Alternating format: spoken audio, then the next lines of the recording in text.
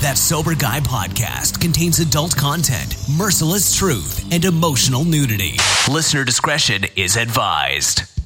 Broadcasting from the west coast of the Golden State, the nation's most straightforward recovery talk show. That Sober Guy podcast, helping to keep your brain sharp and your blood clean. And now, Shane Raymer. Welcome to That Sober Guy podcast. What's up, everybody? Thank you for tuning in today. We have Mags Shores joining the show today from SoberCourage.com. Mags and I got in touch after she wrote a very nice article about the top 5 podcasts she listened to, and she happened to mention That Sober Guy podcast. We got in touch, and she joins us today and shares some of her story and a little bit about SoberCourage.com. But first, let's get a word in from our sponsor, Sober Nation. Sober Nation is the largest online recovery community and treatment resource center. They provide treatment resources to those struggling with addiction, as well as to family members who are caught in the crossfire. On top of that, Sober Nation is a huge community of good people who share their experience with each other. They have informative content, recovery and addiction news, as well as an entire clothing line, which is fucking fresh, by the way, which helps expand the culture of recovery. They can be found at www.sobernation.com. Once again, that's sobernation.com. This episode is also brought to you by That Sober Guy Meetings. Go to thatsoberguy.com, click on the live meetings tab, register for the next Sunday morning live online recovery support group meeting. All right, we're on day 10 of the 14 days to building self-esteem this week, so we're going to cover that.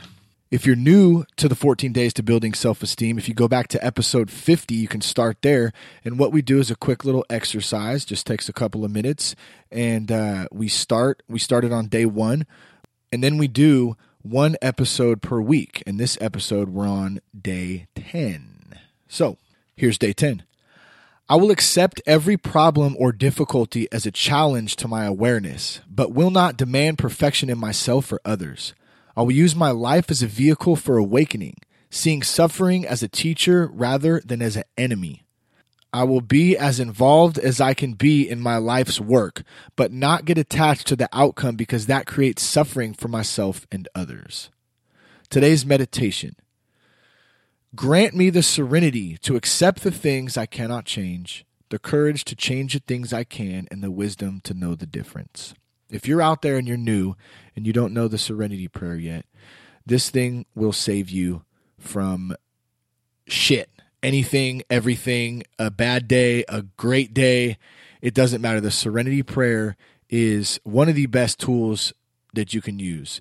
So I would highly recommend to learn that and use it when you need it. Let's say it again.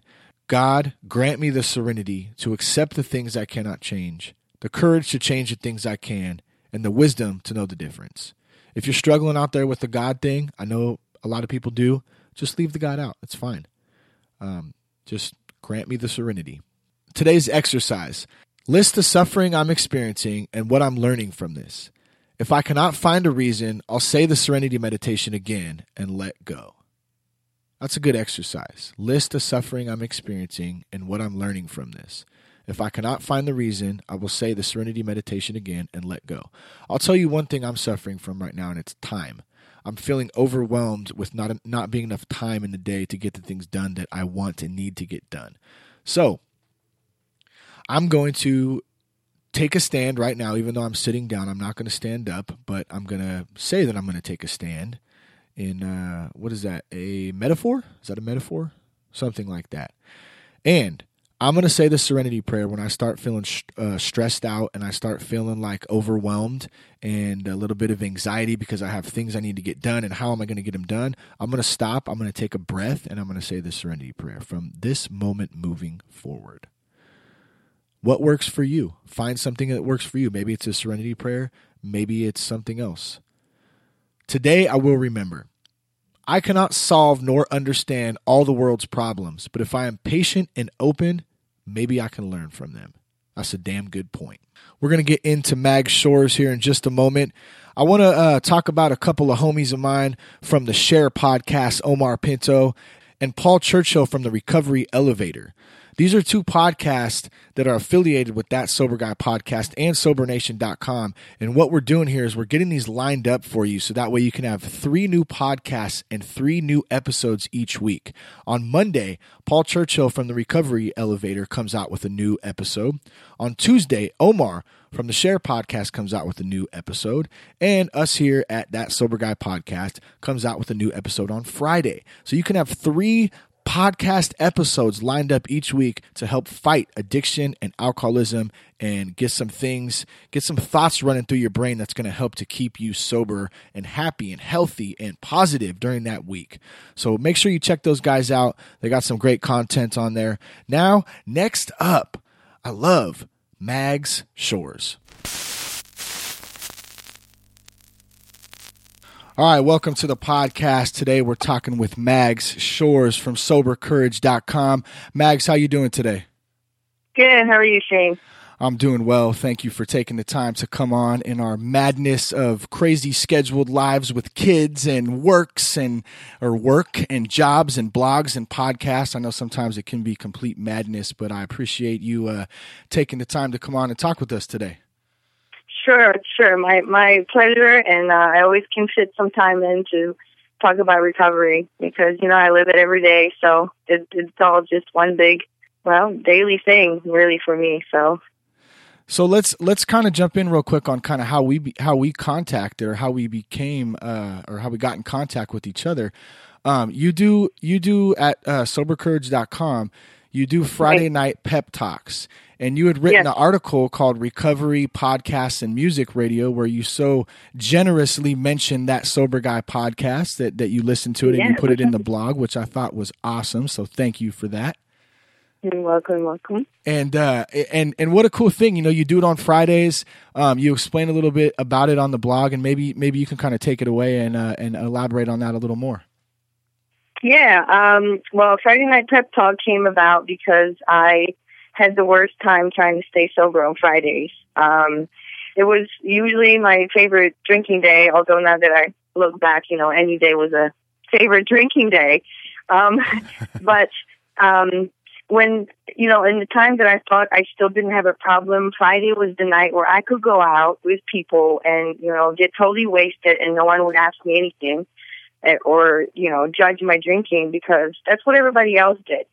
So it was like, ingrained in me, like Friday was the night that I was just going to let it go and whatever happened. So when I was getting sober, I had those feelings still, like I would get off work and, I would just, the antsiness and the nerves and everything just were crazy. And, what do you do with yourself?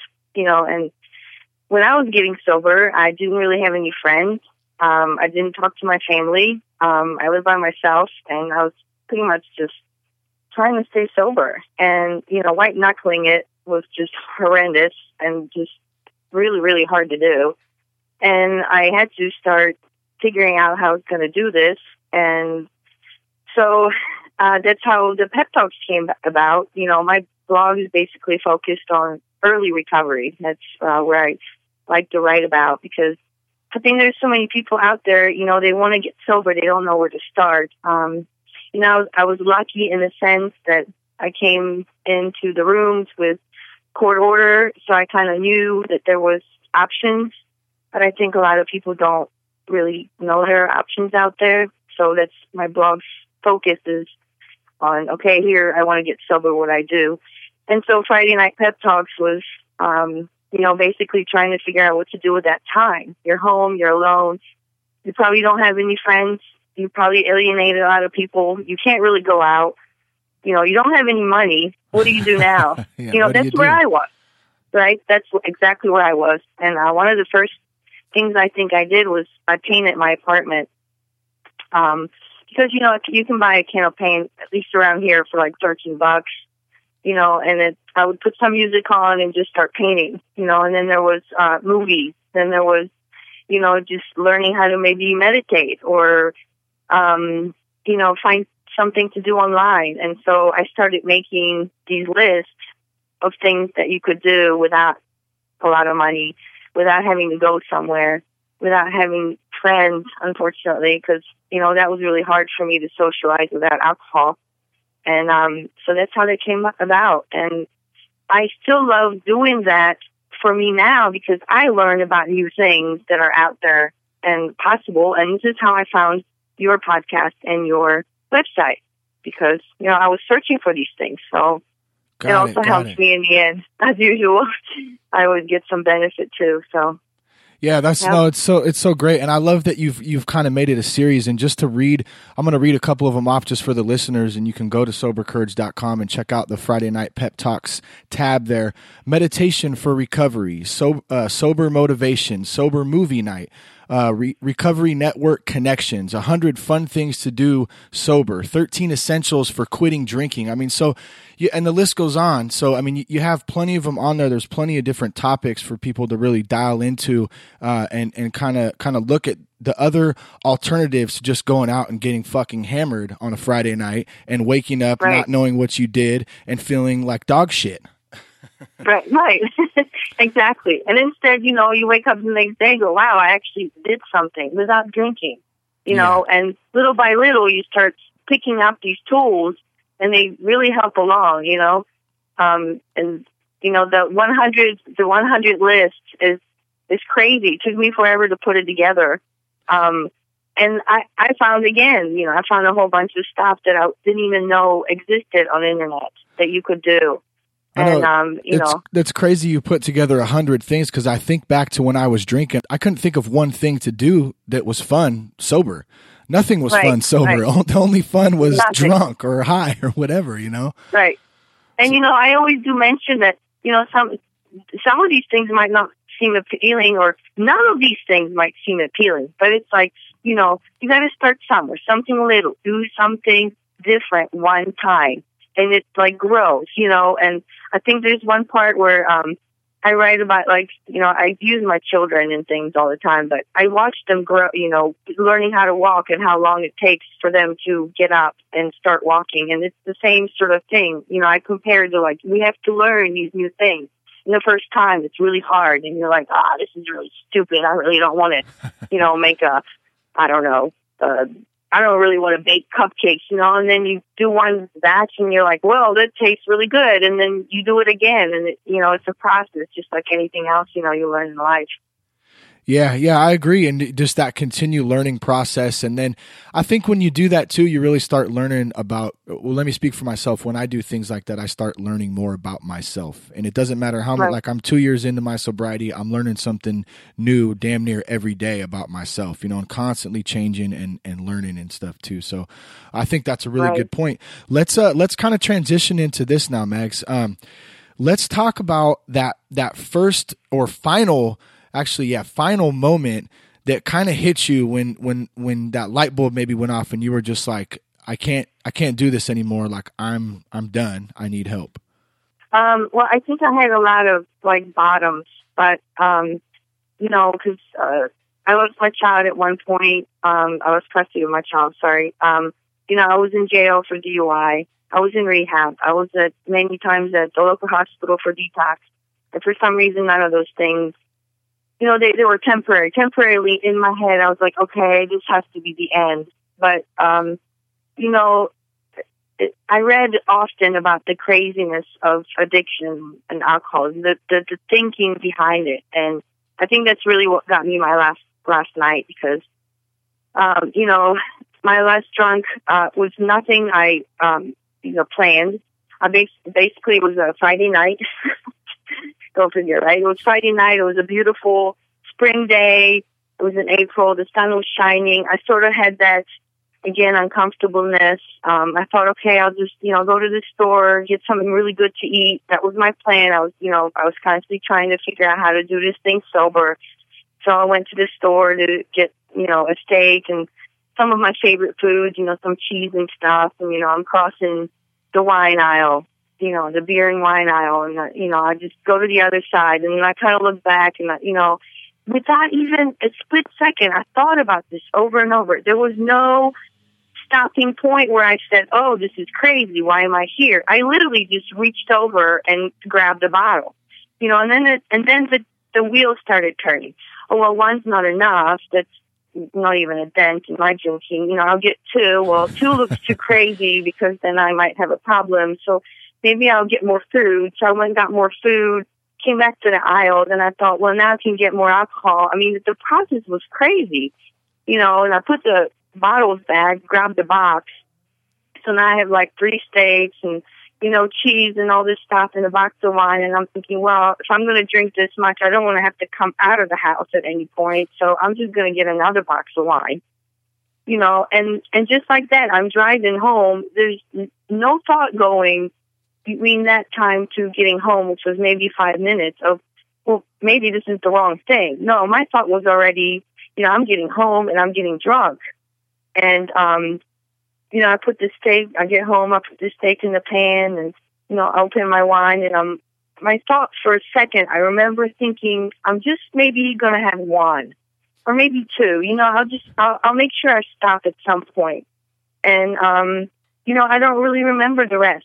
And, I woke up in the morning and, it was Monday morning and, I was in the blackout the whole entire time. And I didn't realize even what day it was till I heard my phone beeping because the battery died. And, all I could see was the time and the date on it.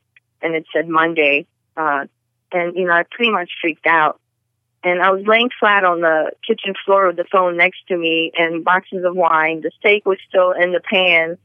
And I literally freaked out. I mean, I can't even explain exactly what went on at that moment, but, it was everything I've read about, in 12-step literature about that crazy moment where, it just takes over.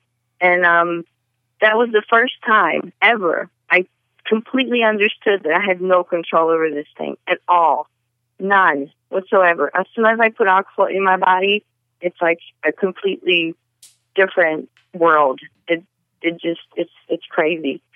And, I had this split second moment where I thought, well, I had 2 choices. I either just keep drinking and die, or this is it. There was that split moment.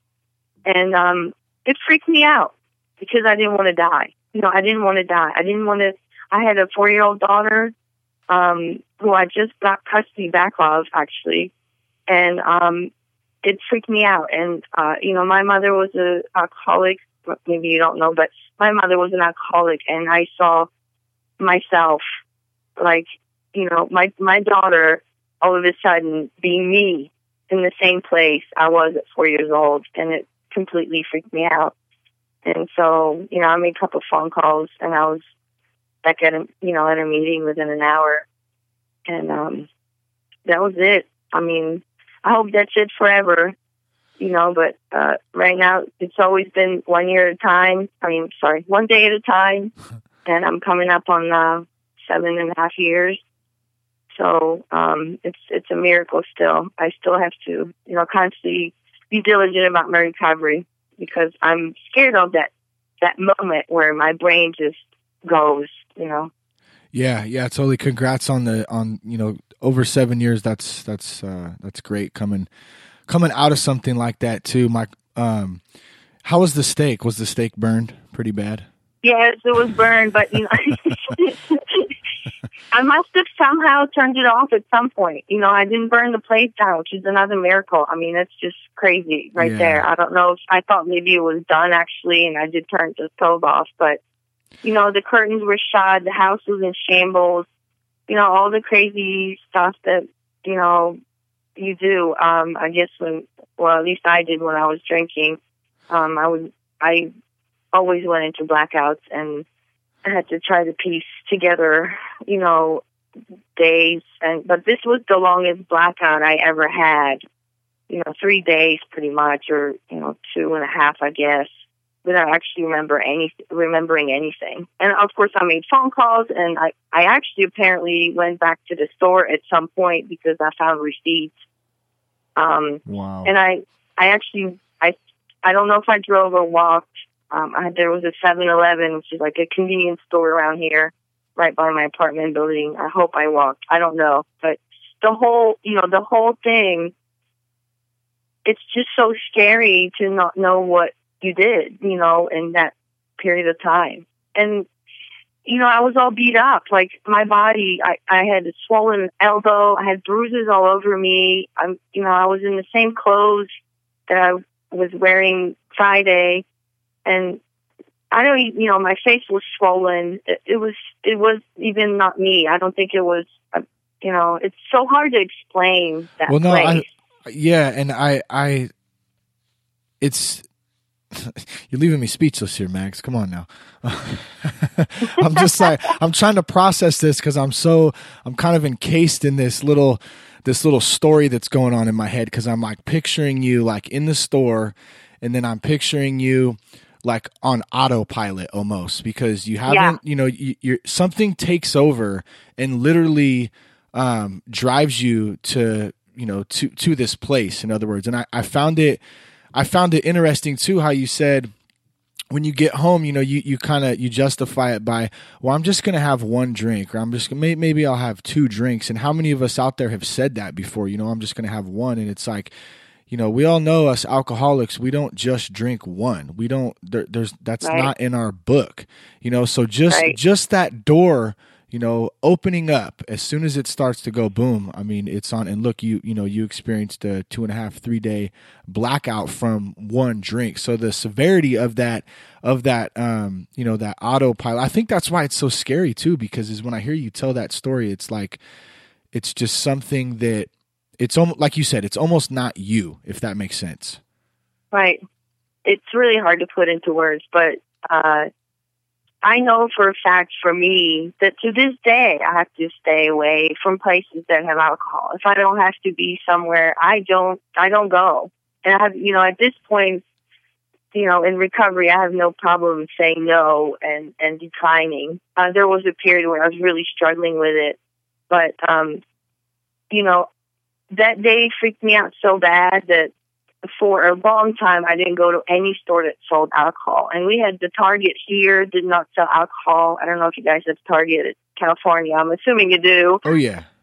It's probably everywhere. But there was a point where Target didn't sell alcohol around here, and that's the only place I went. Everything I bought that I owned was from Target. And then I was really disappointed because they finally started selling alcohol. But yeah. I was like, And I recently laughed because I went in there and they moved the wine aisle next to the coffee aisle. I mean, who does that? Man, that's torrid. Oh, no. Yeah, what's up with that?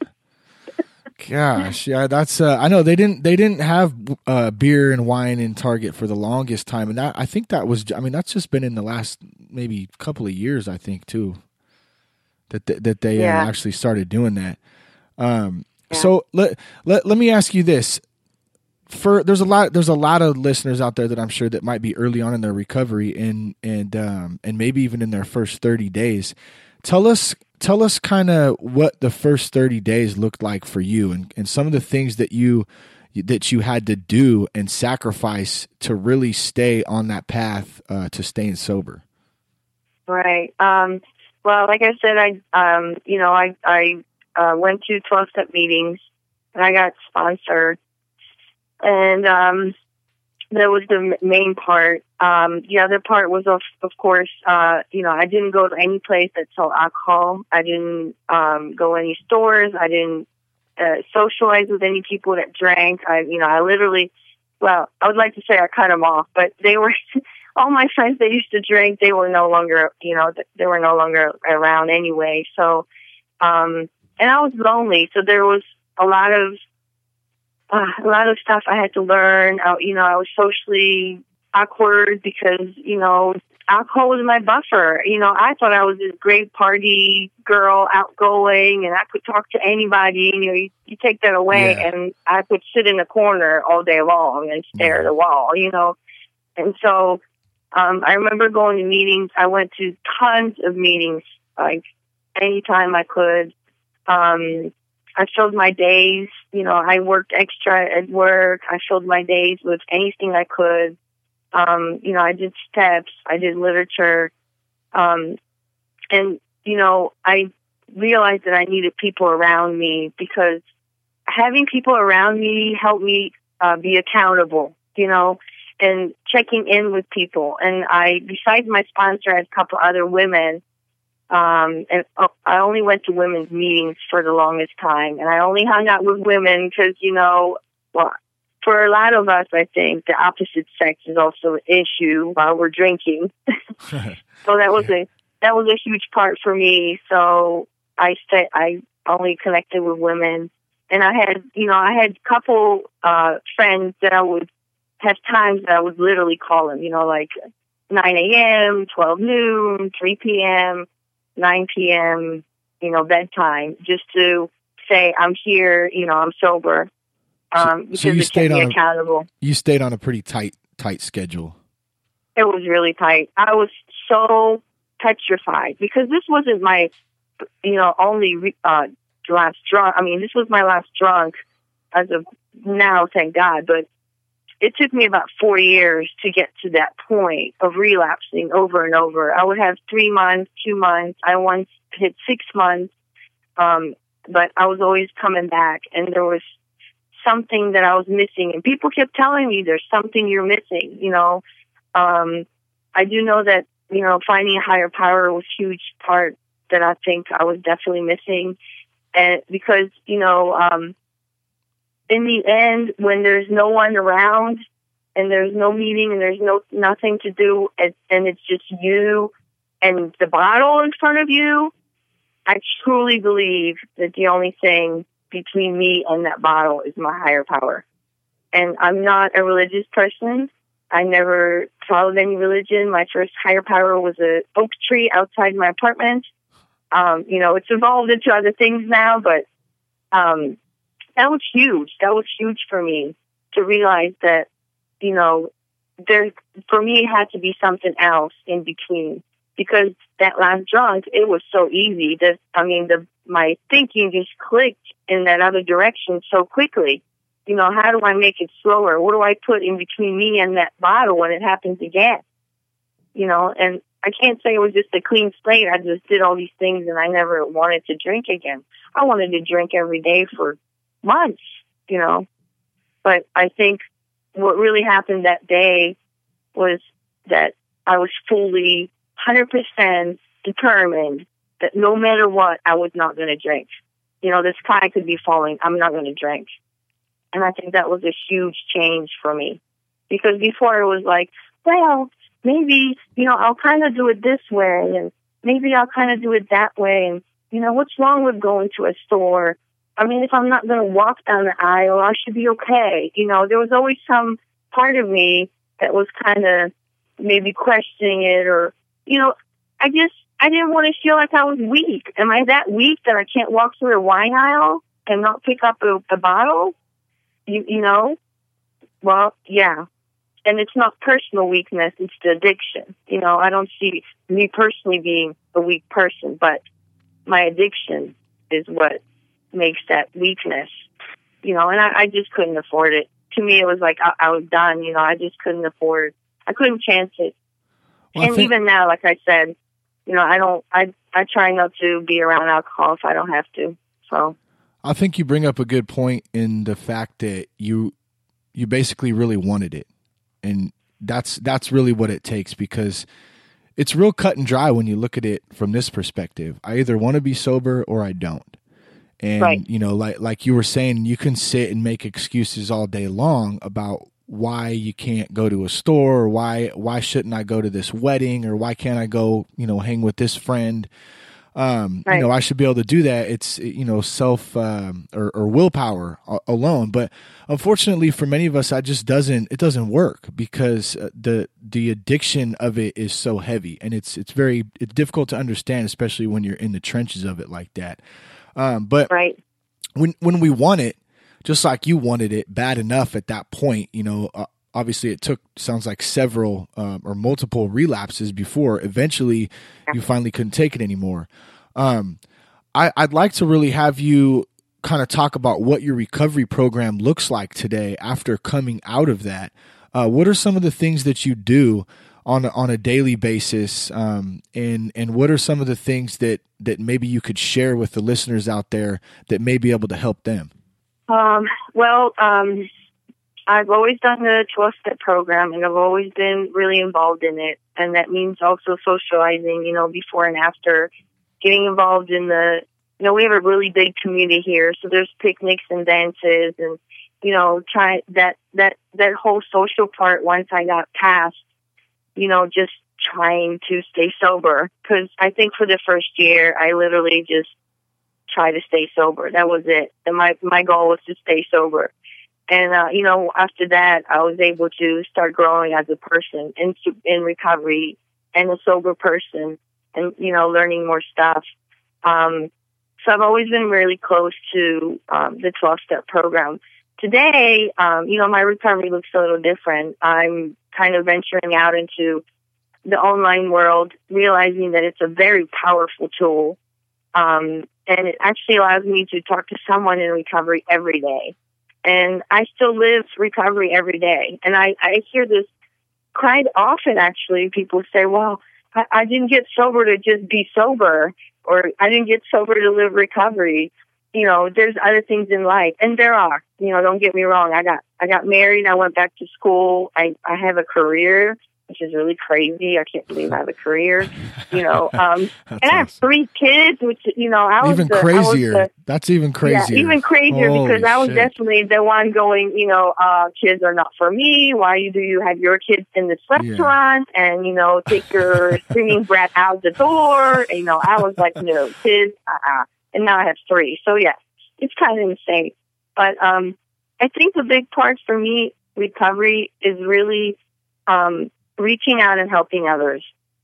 I think that's always been the biggest help for me in any situation. And the other thing that I learned early on is calling people, which I used to hate. They call it the 50-pound phone. And because I'm really bad on the phone, I think. I don't know what it is. But that that has helped me forever. And building that network. So then again, when I am alone, and even though I have my higher power, I can always call someone. And, it's happened to me several times. Last year recently, if I may, little story, I took my kids to Great Wolf Lodge, which is this resort here in Williamsburg, Virginia. And it was summertime, and we went outside to the pool, and there was a pool bar in the adult area of the pool. Okay, the rest of the pool is like 4 feet, and then there's this area with the pool. The pool is right by the bar. And the big sign says, $5 whiskey shot.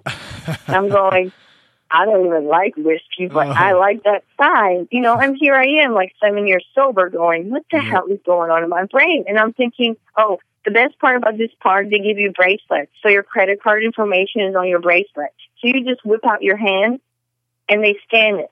And I'm thinking, kids are over there playing. I go up to the bar, scan my little hand 10 times, because one ain't enough. This is all going on in my head. Yeah. So what do? I'm starting freaking out. I send out like 10 texts, one after another, to 10 different people. And within, a few minutes, I got at least 3 answers. That's the kind of stuff. That's what saved me to this day, having those people. And it doesn't matter what the people say. It just matters that my brain starts going a different direction, because that's where it all starts. It's all in my head still. And, within a few minutes, I was like, okay, done. It's over with. Yeah, that craving passes after a couple of minutes. Yes. And the crazy passes, and I'm like, oh, well, that was really insane, and I'm okay. And I think that has been crucial from the very beginning.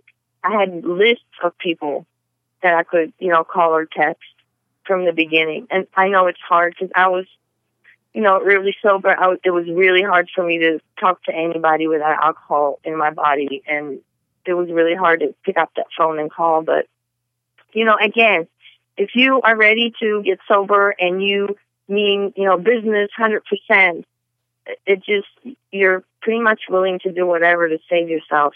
And that's what happened to me.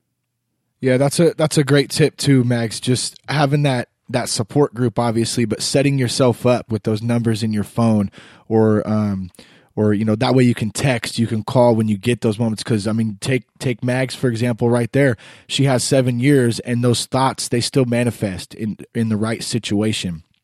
They happen to me.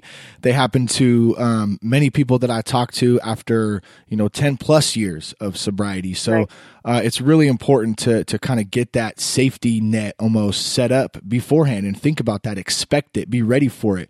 And I think Mags, you'd probably agree to this too. Is we can't feel. I think many of us might tend to feel guilty about having those thoughts, like, oh my God, what's happening? Like I shouldn't be having these thoughts. That's not the case. Those thoughts are going to happen, and we need to learn to accept them and learn that they're going to come in and that they're okay. It's okay to acknowledge them. Do what needs to be done to let that craving pass, and then move on. We don't beat ourselves up after it. We understand that it happens, and like I said, learn to expect it, and then we move on. Right. I mean, nobody texted me back and went like, what are you, crazy? You got 7 years. Why are you thinking that way? Not a single person. I mean, it doesn't happen. We've all had those moments, but you're very right. I mean, I think the first time it happened to me like that out of the blue, I was maybe 2 years sober or something, like completely out of the blue. And I was petrified to tell someone, gosh, I'm having those dirty thoughts again. But, again, I just try to do what I know, at least at some point, I've learned that if I don't do this, the other will happen. And I don't want that to happen. So hopefully I'll keep on that track. And hopefully, if whoever's listening is new in recovery, that's a really, really good tool to have.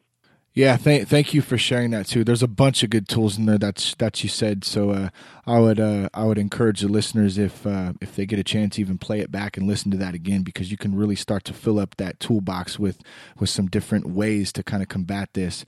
Mags, let's move into Sober Courage. Let's talk a little bit about that. How did you start it, and how's everything going with that? And are you working on any new projects right now?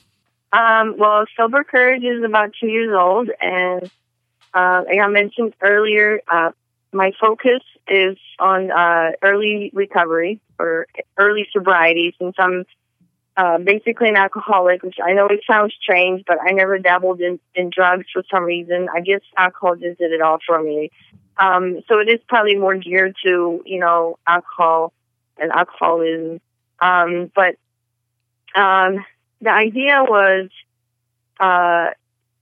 my little tagline from Liquid Courage to Sober Courage, because, I used to think I could rule the world because, the little alcohol in my body, I felt really confident. I was the party girl. I kept up everybody all night long. I was the one ordering most shots. I was, all these other things.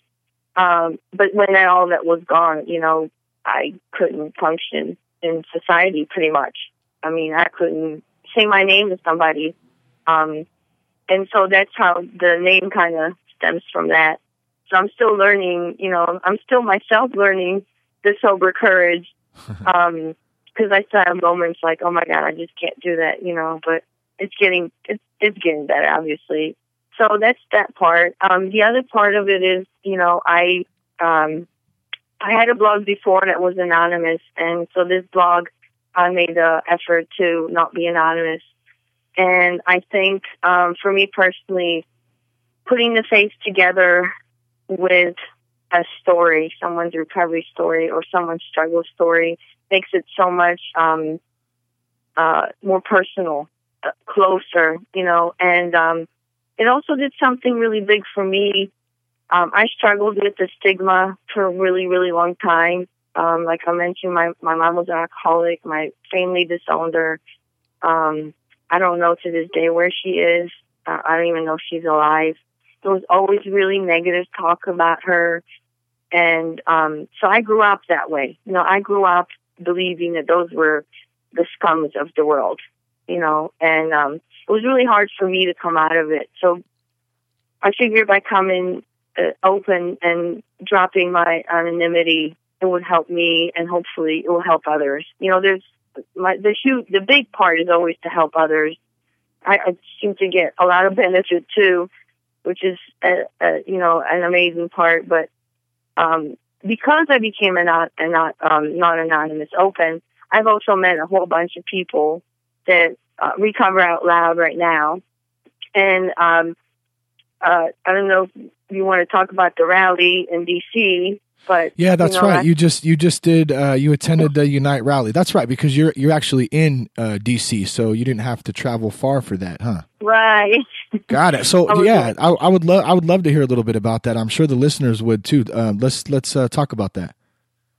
Yeah. So a big part of the fact that I decided to recover out loud is I met a lot of people online who are also open about their recovery, and so then there was this rally organized by Unite the Faith's Addiction, and Greg Williams, who was the producer of the Anonymous People movie. I don't know if you're familiar with that one, but it is on the website, and I think you can stream it on Netflix for free right now. Oh, nice. Yeah. So the movement basically is trying to show people that recovery works and that people in recovery are all around us. There's an estimated 23 million people in recovery in the United States. But for many reasons, a lot of us don't speak out about it. I think for me personally, it's definitely the stigma. And, so there was a lot of speakers, very profound speakers, which I can't remember everybody's names right now, of course. But I guess the movement basically is about being open about addiction and about alcoholism and about recovery, and also changing the way the government not government, the health system treats recovery. As an example, a regular treatment, an insurance pays only for, I think, 13 days now for heroin withdrawal treatment, detox. For 13 days. That's all they'll pay for. That's not even enough to wake up. They sleep for 13 days. Right. So right? There's a lot of, there was a lot of agenda in this thing, and I'm not quite sure if it all fit together. I think for most part, it was about, showing up and letting people know that we exist, that we're here, and that we need help, that addicts need help, not to be criminalized, and that recovery works. So it was a very interesting event. How many people? They said estimated 30,000. Wow, it's a lot of people. I think for a first event, and I think there's going to be another one next year, maybe.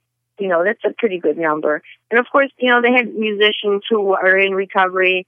They had Steven Tyler and Sheryl Crow, Joe Walsh, and the Goo Goo Dolls, and I believe maybe a couple more bands that I just can't remember right now. And, a whole bunch of sponsors. So, yeah, it was a really, really moving event. We're kind of not sure where it's going to go and what the actual, what it was supposed to actually do. I think everybody kind of had a different agenda.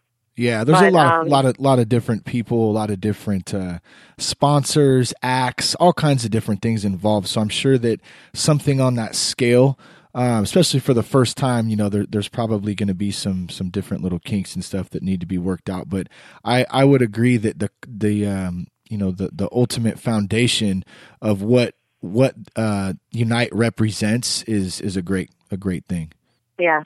I think it's about time, that we do drop the stigma. At least for myself, I have to say for myself, because even going to 12-step program, was really, really hard to walk through that door. Even though knowing that all the other people there were just like me, it was still really hard to walk through that door. And it's like I have this sickness, I have a disease. I should be able to just go to a doctor and say I have this disease, but yet I can't even. I wasn't even able to go to my doctor and say, I'm an alcoholic, help me. And some of the doctors are not even helpful. I remember being pregnant with my daughter, and, unfortunately I drank beginning of my pregnancy because I was drinking, so I didn't know I was pregnant. But, and the first thing that came out of my mouth, I actually said, this is how much I've been drinking for the last 2 months. And he said, okay, thanks, I'll put this in your notes. And I remember that vividly. That's all this man said to me. And, so I think overall, I don't think, we know enough, or everybody's educated enough about the addiction and alcoholism. Yeah, I would agree with you too on the stigma part about it. That's part of the reason that I, came out with the podcast and with every, the meetings and that kind of thing, because I agree with you. I don't think I understand the anonymity part for other people with respect to other, people might not want people to know, and I totally 100% respect that. And, I always honor that. But when we're talking about myself, when I'm talking about me, I don't think that it benefits me, to act like, I need to hide this, and so that's kind of why I got tired of hiding stuff. That's all I did was hide stuff, towards the end of my addiction and, when I was still drinking, and I was so tired of that. So for me to go into recovery and still kind of act like I need to keep this a secret, it just wasn't working for me. And so that was part of the reason. And it sounds like, as well as for you, why you started Sober Courage and kind of came out, as well as why I started the podcast, That Sober Guy, and kind of came out with that too. Yes, definitely. I felt like I was living double life, for a long time. Yeah. Definitely. So tell us real quick before we get into where we can find you at, how a Polish family has dinner. What do you drink at dinner with a Polish family? Because you are Polish, right? I am Polish, and I am Polish, and we have the rep, and I was very proud of my rep at one point. That was my thing. I would tell everybody, I'm Polish. I can outdrink you. So. But Polish don't drink Coke at dinner, according to your family. No, we don't drink Coke. It's either coffee or, a vodka or beer, actually. They drink a lot of beer now. But, I don't really know what is drank there now. But, my family actually, I didn't even ask them. I'm very grateful, but they don't drink around me anymore. I mean, occasionally my dad will have a beer. But I know when I went back to visit, and it was quite a while ago, it was 96. There was always, I wasn't sober yet, but I remember the vodka just sitting there on the table and, all day long. It was warm, or it was, it just sat there. And I thought, wow, this is so cool, right? I was still drinking, obviously. Yeah. So, that was, I went to visit for like a month, and I fit right in. I fit right in perfectly.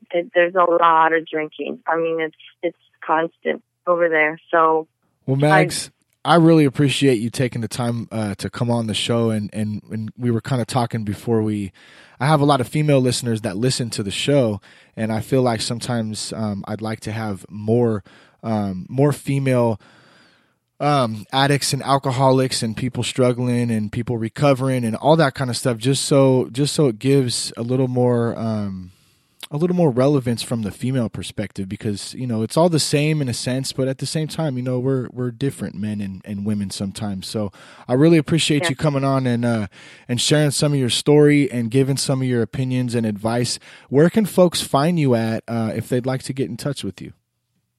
The website is sobercourage.com, and I'm Sober Courage all over the internet, on Twitter, Facebook.